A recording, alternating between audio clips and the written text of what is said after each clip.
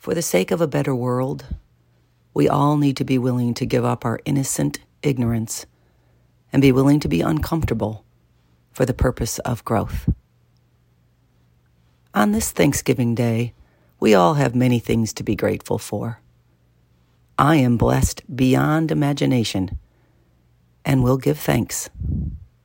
I am also grateful and want to celebrate the awakening of people around the globe to a new understanding of the truth of Indigenous people. Let us be grateful for all of our blessings and count our awakening to truth as a great place to start the conversations that need to be had. Let us enjoy this day with our loved ones in reflection, recognition, celebration, and in education. Thank you, Horse Hippies, for your support, your love, and your light. Be willing to be uncomfortable in truth.